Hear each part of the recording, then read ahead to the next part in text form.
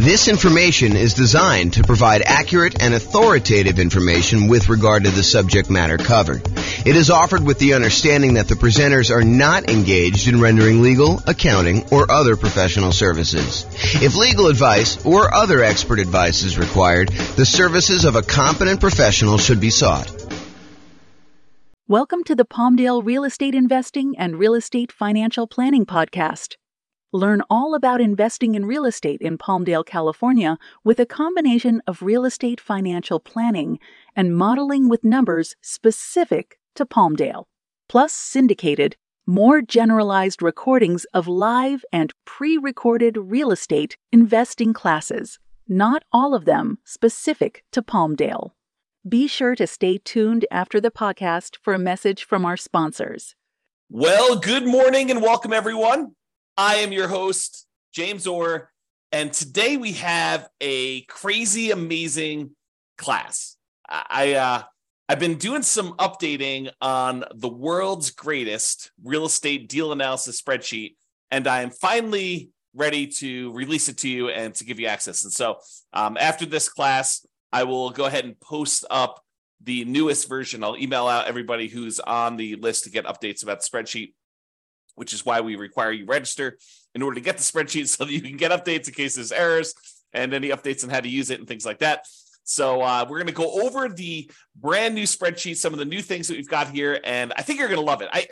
What's crazy to me is just how wrong I'm going to go out on a limb and say every other spreadsheet is, because no one does this right. I don't know why people don't do this right, but if you're not taking into account reserves when you analyze deals, you're doing it wrong, because you need to have reserves in order to invest in property. So if you're not taking reserves into account in like what your overall return on investment is, then that's not correct. You're basically lying. You're saying that your return on your deal is higher than it really is, because you would not be able to make that investment unless you had those reserves. But I digress. And if you're not taking into account, if you happen to be in a market where you have negative cash flow, if you're not taking into account that cumulative negative cash flow that you probably need to set aside for doing this, that is probably also incorrect. I'm less willing to go out on a limb for that one, because I could see a case where you're like, I'm just going to pay for it out of what? Reserves? So yeah, maybe, I guess, but I don't know. I think you need to set aside your cumulative negative cash flow. It is a much more conservative investment if you do it that way. So the new spreadsheet takes that into account. Plus, what I don't also see other people doing in their spreadsheets, I don't see them actually showing you like your returns on equity, and specifically your return on your true net equity, the equity you would actually be able to pull out if you were, going to go sell that property or refinance it, or or do a 1031 exchange, which is really selling, just kind of deferring the taxes. Like all those calculations that you're doing, if you're not looking at return on equity, I mean, after the first year, what does return on investment even mean? Because does it matter that 15 years ago you bought the property with $5,000? Don't you really want to know what your return is today on the amount of equity you have in the deal, that if you were to sell it, what you would need to beat if you were going to go invest in something else? And then what the cost is to access that equity? I mean, it blows my mind. And then, of course, some of the return quadrant things, breaking out the component parts of the return, your cash flow, your appreciation, your debt pay down, your cash flow from depreciation, which is your tax benefits. And then because you do need to set aside those reserves, we really should take into account the return you earn on those reserves, whether you're sticking in a savings account at 1% or you're sticking it in something else and getting, 6, 7, 8, 9%, whatever you're getting there. Okay. So brand new spreadsheet, updated. I think you're going to love it. So a couple things here. So first of all, you can come in here and just type in whatever address you're doing here. So, type in the address of the property. That will just kind of do it. It's only used for you. It's just for you to remember what you did. Another note here. Always start with a copy of your spreadsheet. Don't use the real one, because you're going to make modifications to this and some things are going to get messed up. You're going to forget that you did an adjustment in the overrides tab, and you're going to forget that you did that. So you want to go and start with a fresh copy every time, and then go back to the original when you do that. So Or if you have a template, if you're like, hey, look, I know my taxes are always going to be, 1%. So go ahead and put 1% in there and then save that as your template. And then always go back to the template that you've modified to kind of do it. Okay. That being said, that way you don't make any mistakes. All right. So put the address in here. You're going to put the ARV. I'm going to do a whole series on deal analysis. So I'm not going to go and actually analyze a deal and walk you through the deal analysis. We will do a lot of classes on those. I'm going to do a class on how do you analyze 20% down, 25% down, all cash, lease option, creative financing, nomad, house hacking, BRRRR strategy. We'll do all of this type of deal analysis so that you understand how to analyze every single deal. And then provided I can get to it, I do plan on allowing kind of a explanation for every city. So basically, any deal you have for any of the kind of modeling analysis that we've done for every city, you will be able to go and I will walk you through the deal analysis for every type of deal that we model in every city using that city's specific numbers and basically showing you the charts for the deal analysis spreadsheet. It won't actually be the spreadsheet. It'll be like my version of the spreadsheet on a website. So that is coming. Knock on wood that I have enough time to go do it, but it is coming. That's what the plan is right now. It's always been the plan. I mean, that's why we built it this way. Okay, so that being said, so you put it in the ARV. It does take into account if you're buying properties at a discount. So if you do, you bought the property for, less than what the ARV is, it does adjust and show that you got this bonus return in year one from appreciation, like that. Basically, you got forced appreciation by buying the property at a discount. And then it does also show that your return on true net equity goes down after the first year because you got this massive return in year one from that bump. So I'm just going to put it back so that you can kind of see that. They put in your purchase price, whatever that's going to be. You put in seller concessions, whatever you negotiate with the seller to get them to contribute towards your closing costs, you can do that. That counts as a credit towards you. And then your down payment amount, put in 20% down or 5% down or 25% down. In this case, we'll use 25. Your closing costs, which we'll calculate here, and then show how much the closing costs actually are in dollars. So use the percentage. And then rent ready costs. This is how much money you need to put into the deal to get the deal ready to rent. So if you go buy a property and on the inspection report, it's got a whole bunch of repairs listed that you need to go do before the property is ready to have a tenant in there, and it's going to cost you $7,000, you put $7,000 in there. And then this will automatically take that into account. It includes it as part of the investment you need to make in order to get the deal ready to go. So put whatever numbers you want in there, and it will do the adjustment and do some calculations for you based on that. Then this cumulative negative cash flow field is brand new. The idea being this: if you're going to buy a property, let me just back up. In our current marketplace, the last few years, prices have been going crazy up, and interest rates have gone up a ridiculous amount. But even though rents have increased, they haven't quite increased enough to counteract the significant increase in prices and the significant increase in interest rates. So in some markets, in many markets, I'll just say this, it is harder than ever to get good cash flow in every market. Okay. Some markets, you're going to have negative cash flow, especially if you put down a very small amount. If you're going to go do house hacking, put 3.5% down, it's very likely with the interest rates where they are that you're going to have some negative cash flow on that. And what negative cash flow really is deferred down payment. Because if you had put more down, if you had put 100% down, you wouldn't have negative cash flow, right? If you put 50% down, you probably wouldn't have negative cash flow. But we're choosing, after we do our analysis, we're looking at the numbers saying, look, I'm choosing to put less down. I'm choosing to put 3.5% down or 5% down or whatever down. And so you're choosing to have some negative cash flow. And if you choose to have negative cash flow, we need to take that into account in our deal analysis. And the way that we take that into account is we look at how much negative cash flow we're going to have and for how long. And so what the software does, if we're going to go to the overrides tab and just show you how this works, let me go and let me make this negative cash flow so we can see. So let's say rent on this is, I don't know, $3,300 a month. Yeah, negative cash flow, it's a little bit negative there. Let's do $3,100, see what it is. All right, so now we've got negative $106 a month negative cash flow. So let's see how this works. So I'm going to go to the overrides tab.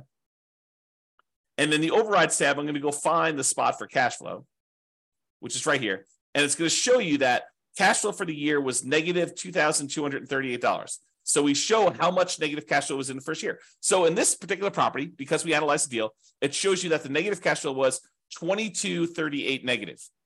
But because rents went up a little bit in year two. We're assuming rents are slowly creeping up each year. Rents are increasing. In year two, we're estimating negative cash flow to be only $1,524. And in year three, because rents went up a little bit, and even though the taxes and insurance and maintenance and all that other stuff increased, it didn't increase enough because our payment is largely a large percentage of that amount. So negative cash flow in year three is only $790 for the year. And negative cash flow in year four is only negative $33 for the year. Okay. But what we do now is we take the cumulative amount. We add up. The first year was negative $2,238. The second year was $1,524. So the total amount cumulative so far, the maximum amount we had to kind of eat in negative cash flow was negative $3,762, plus another $790 in negative cash flow, put you at $4,552, plus another $33 is $4,585. But since negative cash flow is all zero from then on out, we can look at that, and we can look at this chart and see this little visual shows you like all the way to the end. You can see that there's no more negative cash flow because the property is getting better as we do that. So the maximum amount of negative cash flow we have is this $4,585. Well, if we go back to this main tab over here, whoops.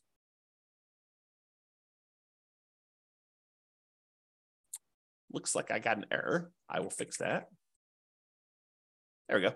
So now it shows you the maximum amount of cumulative negative cash flow that you have on the property. And so it shows you how much you need to have set aside there. So now it says, look, you need this amount down, $110,000. You need this amount in closing costs, $4,840. You need this amount in order to make the property ready to rent.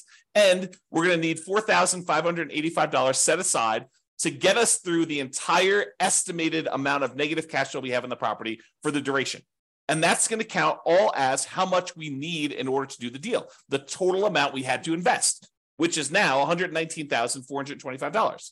So now whenever we do a calculation for return on investment, how much we had to put into the deal, we do it based on everything: the total down payment, the closing costs, the rent ready costs in order to make the property ready to go, and any cumulative negative cash flow over that entire time that we're likely to have negative cash flow on this property. So now the calculations for return on investment are correct. Before, they were not. Okay? Now, mortgage amount does that calculation, put in your interest rates, loan term, you put in how long it is.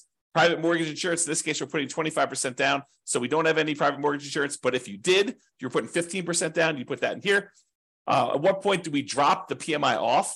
So it'll calculate it only until you get to that point for loan to value, and then it'll drop it off. How much rent you're getting on the property. Vacancy, property taxes, calculates those. Insurance, HOA, utilities, put all that in there. Maintenance on the property, setting that aside. If you're going to go calculate a different dollar amount for capital expenses, you could set that aside here. Use the capital expenses spreadsheet that we have, totally separate spreadsheet for calculating how much you need in CapEx in order to do that. How much you're paying in property management, if you're doing that at all, unless you're doing it yourself. Land value and the type of property. So land value is going to be used to calculate your depreciation. The type of property for commercial or residential, either do a C or an R, and it does the adjustment for you there. And then estimate your effective income tax rate so that we can calculate what benefit you're going to get from that depreciation. And then we'll be able to do that calculation correctly. Okay, so you do all that, and then we've got these 9 kind of key areas to look at to determine the deal. And they are in somewhat order of importance or order of timing. It's sort of a combination of order of importance and order of timing. So the first one we got up here is your monthly cash flow in the first year. So you can see, because we dropped the rent on this property in order to show the negative cash flow, we've got negative $186 a month in cash flow. So this is a property that has negative cash flow. But we're setting aside all that negative cash flow so that we don't have to stress about it. That's why it makes it more conservative. So we've got our reserves, plus we got this negative cash flow, okay? So we've got this monthly cash flow amount here, negative $186, but we're getting $227 from that depreciation benefit, the cash flow from depreciation, the tax benefits of owning that rental property. So we're getting money back either monthly or with every paycheck. We're not paying in to the tax system because we know we're going to get a certain amount of money back, or at the end of the year, we're going to get a big chunk back to offset this whole thing. Okay, you look at it either way, but really you're saving that amount of money in taxes, so you're not having to do it. So in this particular case, because you have negative $186 in cash flow, but positive $227 in cash flow from depreciation, your total true cash flow, when we add those two together, is still positive. So this particular property has a positive cash flow, a positive true cash flow, I should say, of $40 a month. So it's not technically negative when you take into account the tax benefits you're getting on the property and the regular cash flow. Now, if you had your normal cash flow and it was $3,600 and you're getting $200 a month of cash flow plus $227, it adds up both of them and shows you your total true cash flow is $428 a month. Okay, but in this case, we'll just kind of keep it back at this negative number so I can show you how this works. Okay, so you can look at that at a glance and see what your regular cash flow is, plus your cash flow from depreciation is. You see those separately, and it sums them up for you and shows you that it's now $40 between the both of them. And that's like one of the most important things I think most people are looking at is their cash flow on the property.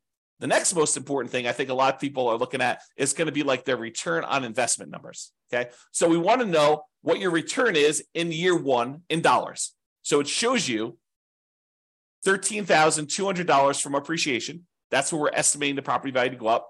We've got this negative $2,238 in cash flow. That's the little green bar, and it's negative because we have that $3,100 a month in rent. And then we've got this debt pay down. We're paying down $3,434 on the loan, plus we're getting $2,720 from cash flow from depreciation. So you add all of those up, and you can see that the overall return in dollars in year one from holding this investment is $17,116. So it shows you how much you made in dollars on your investment. Now you're like, okay, that's interesting. So I could see the dollars, but I want to know like what the return is on how much I had to invest in the deal. So we'd have the $17,116. If we divide that by our total invested, this $119,425, which includes the down payment, your closing costs, any rent-ready costs, and that cumulative negative cash flow, now we can see that it's 14.33%. Because over here, it shows you your return on investment in year one for that thing. So it shows you what percentage each of these component is. So you're getting negative 1.87% on cash flow. You're getting 11.05% on appreciation. You're getting 2.88% from debt pay down and 2.28% from cash flow from depreciation, your tax benefits. You add all those up, it's 1433. So now we can see at a glance, cash flow, true cash flow, the return you earned in dollars in year one, and the return on investment in year one, 14.33 is the total. And we can see it broken out into all the different component parts. That's why this is powerful, just to see it all at a glance like this. Now, if you decide, look, I'm a 6-month type of reserve sort of guy or gal, and I want to invest in properties, this RIDQ plus R6 says my return in dollars, quadrants, because it shows you the 4 areas of return, plus reserves for 6 months, R6. Okay, so now it shows you how much you earned on or having reserves set aside, earning 1%. So you had 6 months of reserves in this property, so you earned an extra $383 in reserves. But now that we're taking into account the appreciation, the cash flow, the debt pay down, the cash flow from depreciation, and the reserves, we now earn $17,499 in that property. A little bit more than if we didn't take into account reserves. However, now that we're taking into account reserves, we need to include reserves in the denominator when we calculate our return as well, because this one did not. This one just included total cost to close. So this one shows you that when you take into account setting aside 6 months of reserves as well, your return is, even though you had some return from the return on the reserves itself, is 12.63%. And we'll go into a lot more detail when we do actual deal analysis. I'm just showing you where this stuff is. So this is $17,499, which includes the amount you earned on 6 months of reserves, earning 1%. And then this is 12.63, which is your return when you set aside 6 months of reserves, which is more truthful. Giving people this return is lying, right? Because you're not taking into account the reserves you're getting on your properties. The reserves you need to set aside in order to buy your properties. Okay? So now we know that if we actually put aside 6 months of reserves, and even if we earn 1% on those reserves, you have in the savings account, which I think is prudent for if you have a small amount of reserves, then 12.63% is your overall return, including the return you earned on reserves and taking into account that you had to have the reserves in order to get this return to begin with. So this tells you your overall return.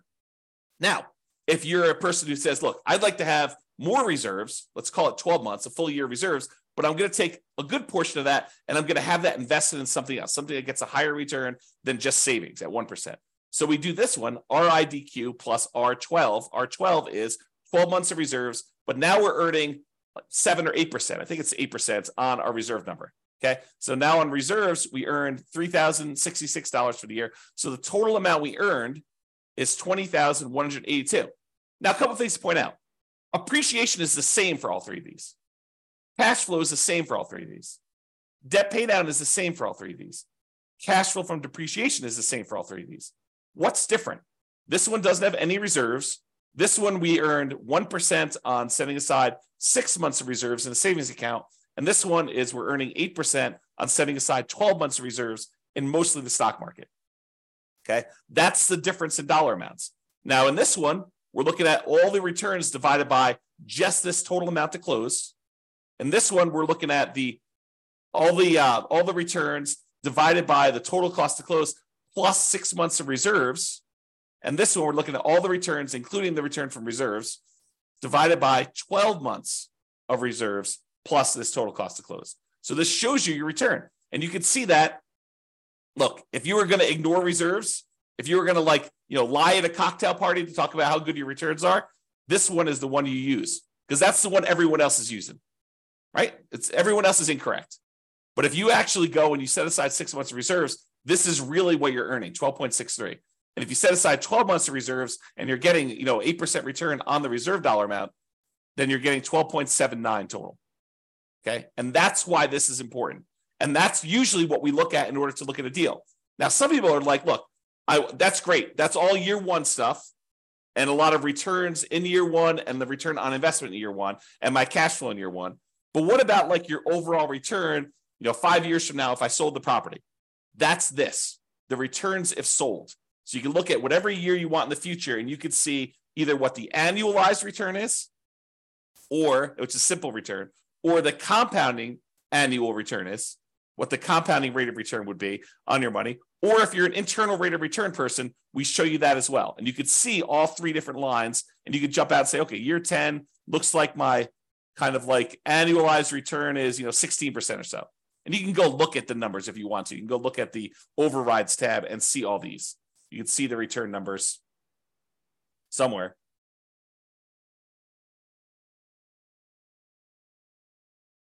There you go. Here's the returns before and after taxes. So you can go look at those if you want to, okay?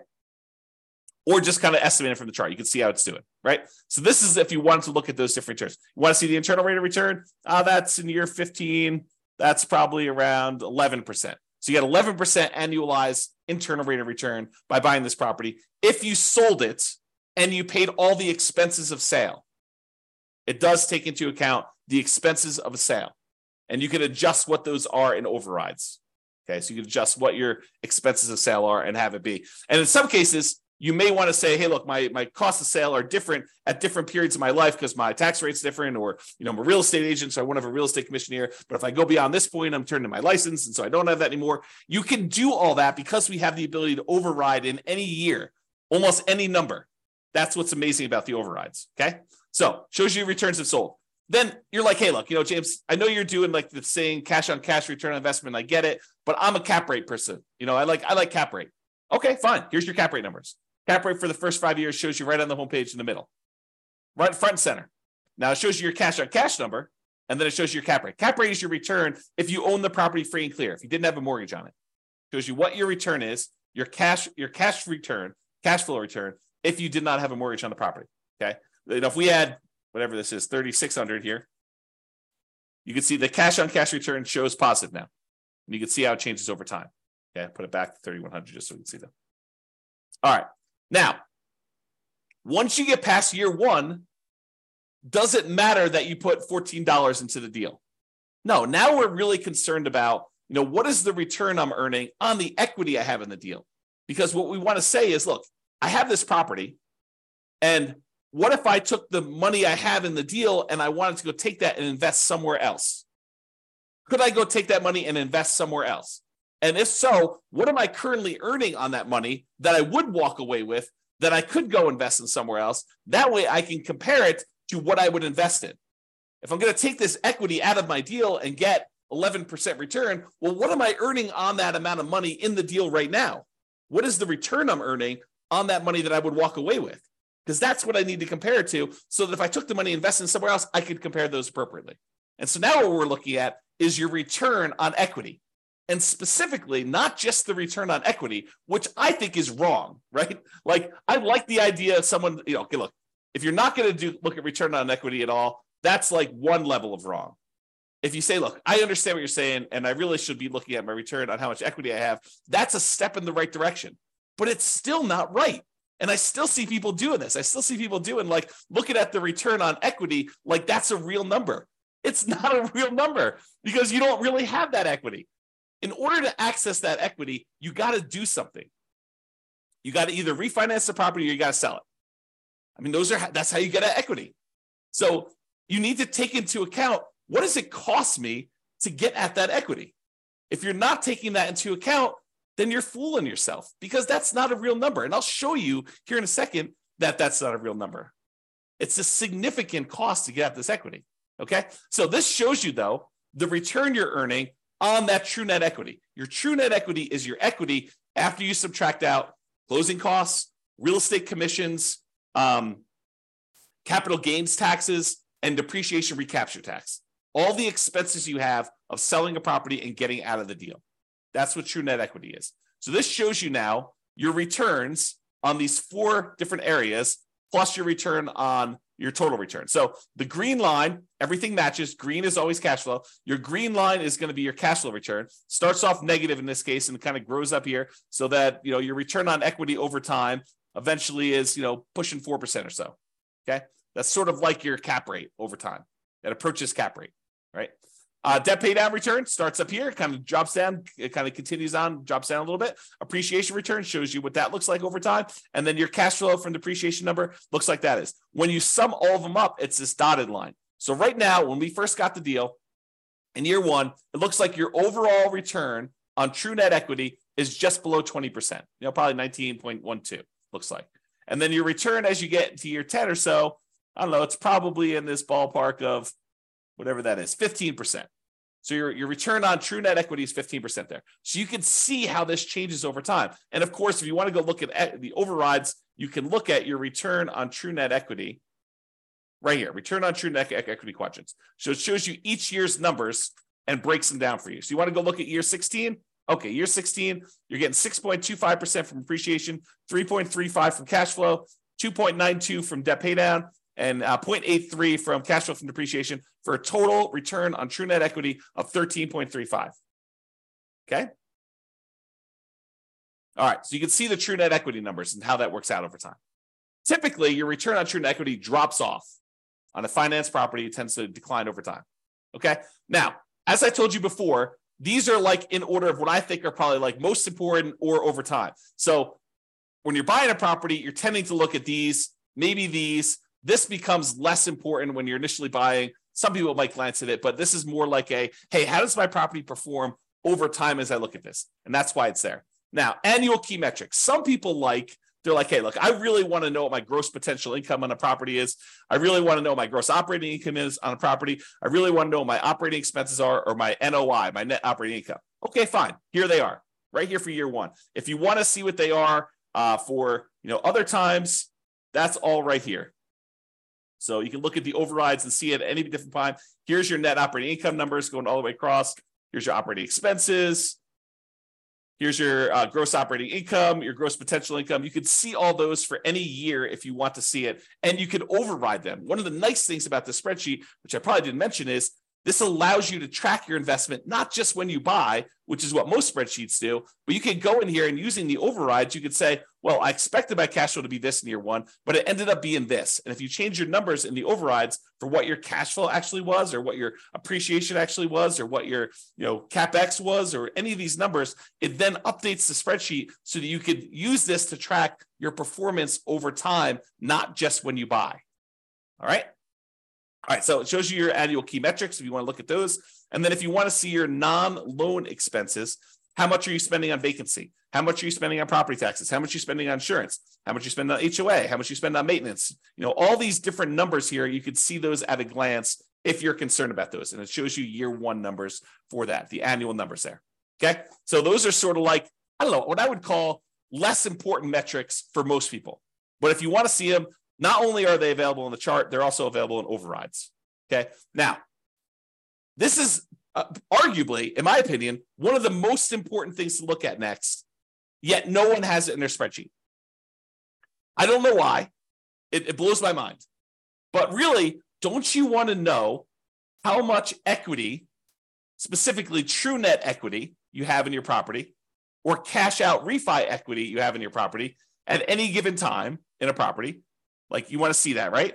And how much does it cost you to access that? Well, this is this. So the dark lines that are kind of increasing over time, that's your true net equity and your cash out refi equity. The really dark one is how much money you have in true net equity, the amount of money you would walk away with if you sold the property and you had to pay closing costs, real estate commissions, which can be zero. You can override that number.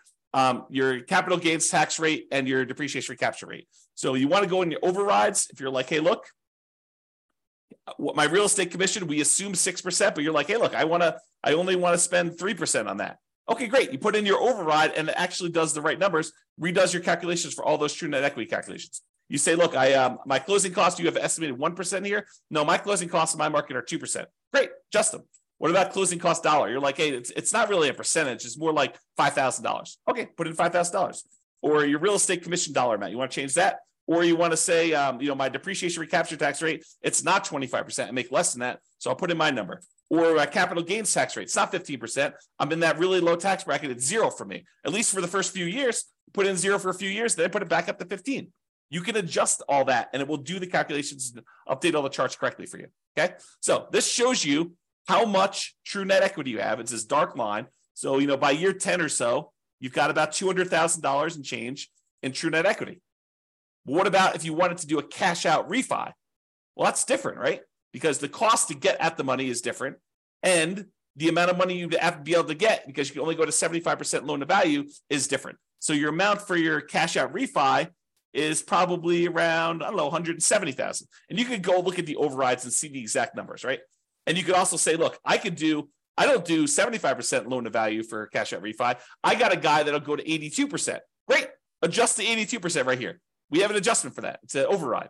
So go ahead and do it. Or my cost to get out my refi, it's not 1.5% in order to do that refinance loan. It's only $500. Okay, fine. $500. Done. Just adjust that. And it does it for you. Okay. So this allows you to do that. Now, these dotted lines, they show you what percentage of the money you're taking out were expenses to get at that money. It costs you money to do a sale. It costs you money to do a refi.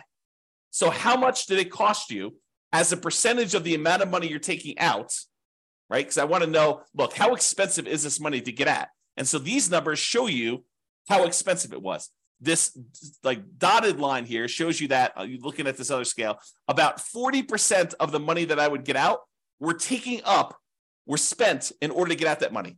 That's really expensive money. It costs you 40% of the equity you're getting out.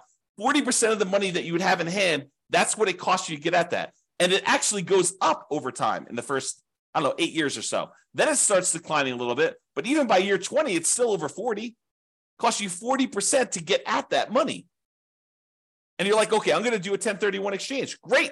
Go and do the overrides and adjust for a 1031 exchange. Say, I don't have a real estate commission. Well, you probably do. I don't have closing costs, which you probably do. Okay, I'm not going to have to pay capital gains. Instead, I'm going to have to pay, $1,800 or $800 for a 1031 exchange intermediary. Okay, put those numbers in. I'm not going to have depreciation recapture now. Sure, but you're kicking the can down the road too. And so even though your costs may go down, you still have that later on. Now, this one is the darker dotted line is your cost to access cash out refi equity. Well, that starts at almost 40% too, but that drops off really quickly. So that by year 10, it's only about, 5% of the money that you're pulling out is what it costs you. So it's calculating what percentage of the money you're pulling out in order to access that equity. So this is your equities and the cost to access, and specifically your true net equity and your cash out refi equity. Honestly, it's probably like a true net cash out refi equity because we're looking at the cost there. Okay. Now you may say to me, James, but if I'm doing a refi, I'm actually just borrowing that money. Sure. Yeah, I agree. You're borrowing the money, but it's still a cost. You're borrowing it and you're paying interest on it now. Okay. So this is the new spreadsheet. Some really cool stuff in here. Oh, by the way, you can export it if you happen to have a real estate financial planner account. You just click this button right here, and it actually transfers the numbers you entered in here to the real estate financial planner so that you can add this property to your portfolio analysis tool if you happen to have an account on real estate financial planner. Okay, so that's the cool part about this. All right, I think I covered what I hope to cover, just kind of going over the new stuff, the existing stuff that's still amazing, and just to show you that this is the way you should analyze deals. And we're going to go over examples. I'll go over how to analyze every type of deal using the spreadsheet. I'll show you all the other stuff. We already have a class on where do you get each one of these numbers from? Like, where do you get seller concessions from? Where do you get the mortgage interest rates from? Where do you get the vacancy rate from? Where do you get the property insurance rate? Like, where do you get each one of these numbers? I have a class where we look at each input and I tell you where to get it from and what's reasonable for those numbers in a lot of cases. All right. I already have a class on that. Go watch it. It's on the website. It's on the podcast. But now it's got these new adjustments here to kind of do this. One of the adjustments I made, by the way, is I've removed some color. Color to me has meaning. And so in the first version of the spreadsheet, I got carried away. I was like, oh, this is pretty. Let's make these blue.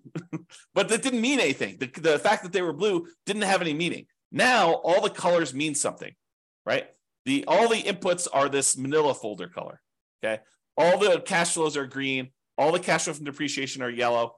All of the appreciation is blue. All of the debt pay down is red. And then all the other black and white ones are just black and white, right? And so color means something. If something is colored, oh man, I'm looking at things like this export to REFE button. I should probably make that gray. Maybe I'll make it black, right? Because color should mean something. And so we should all do that. And maybe I should make this gray. I don't know. But the color, and the charts, color means stuff. All right. And then over here, I tried to add some flash of color if you just show you like size of values. And if it's, part of the quadrants, it's still going to be that blue, green, red, yellow color. So you can see those at a glance as to which ones we're talking about and how all those work.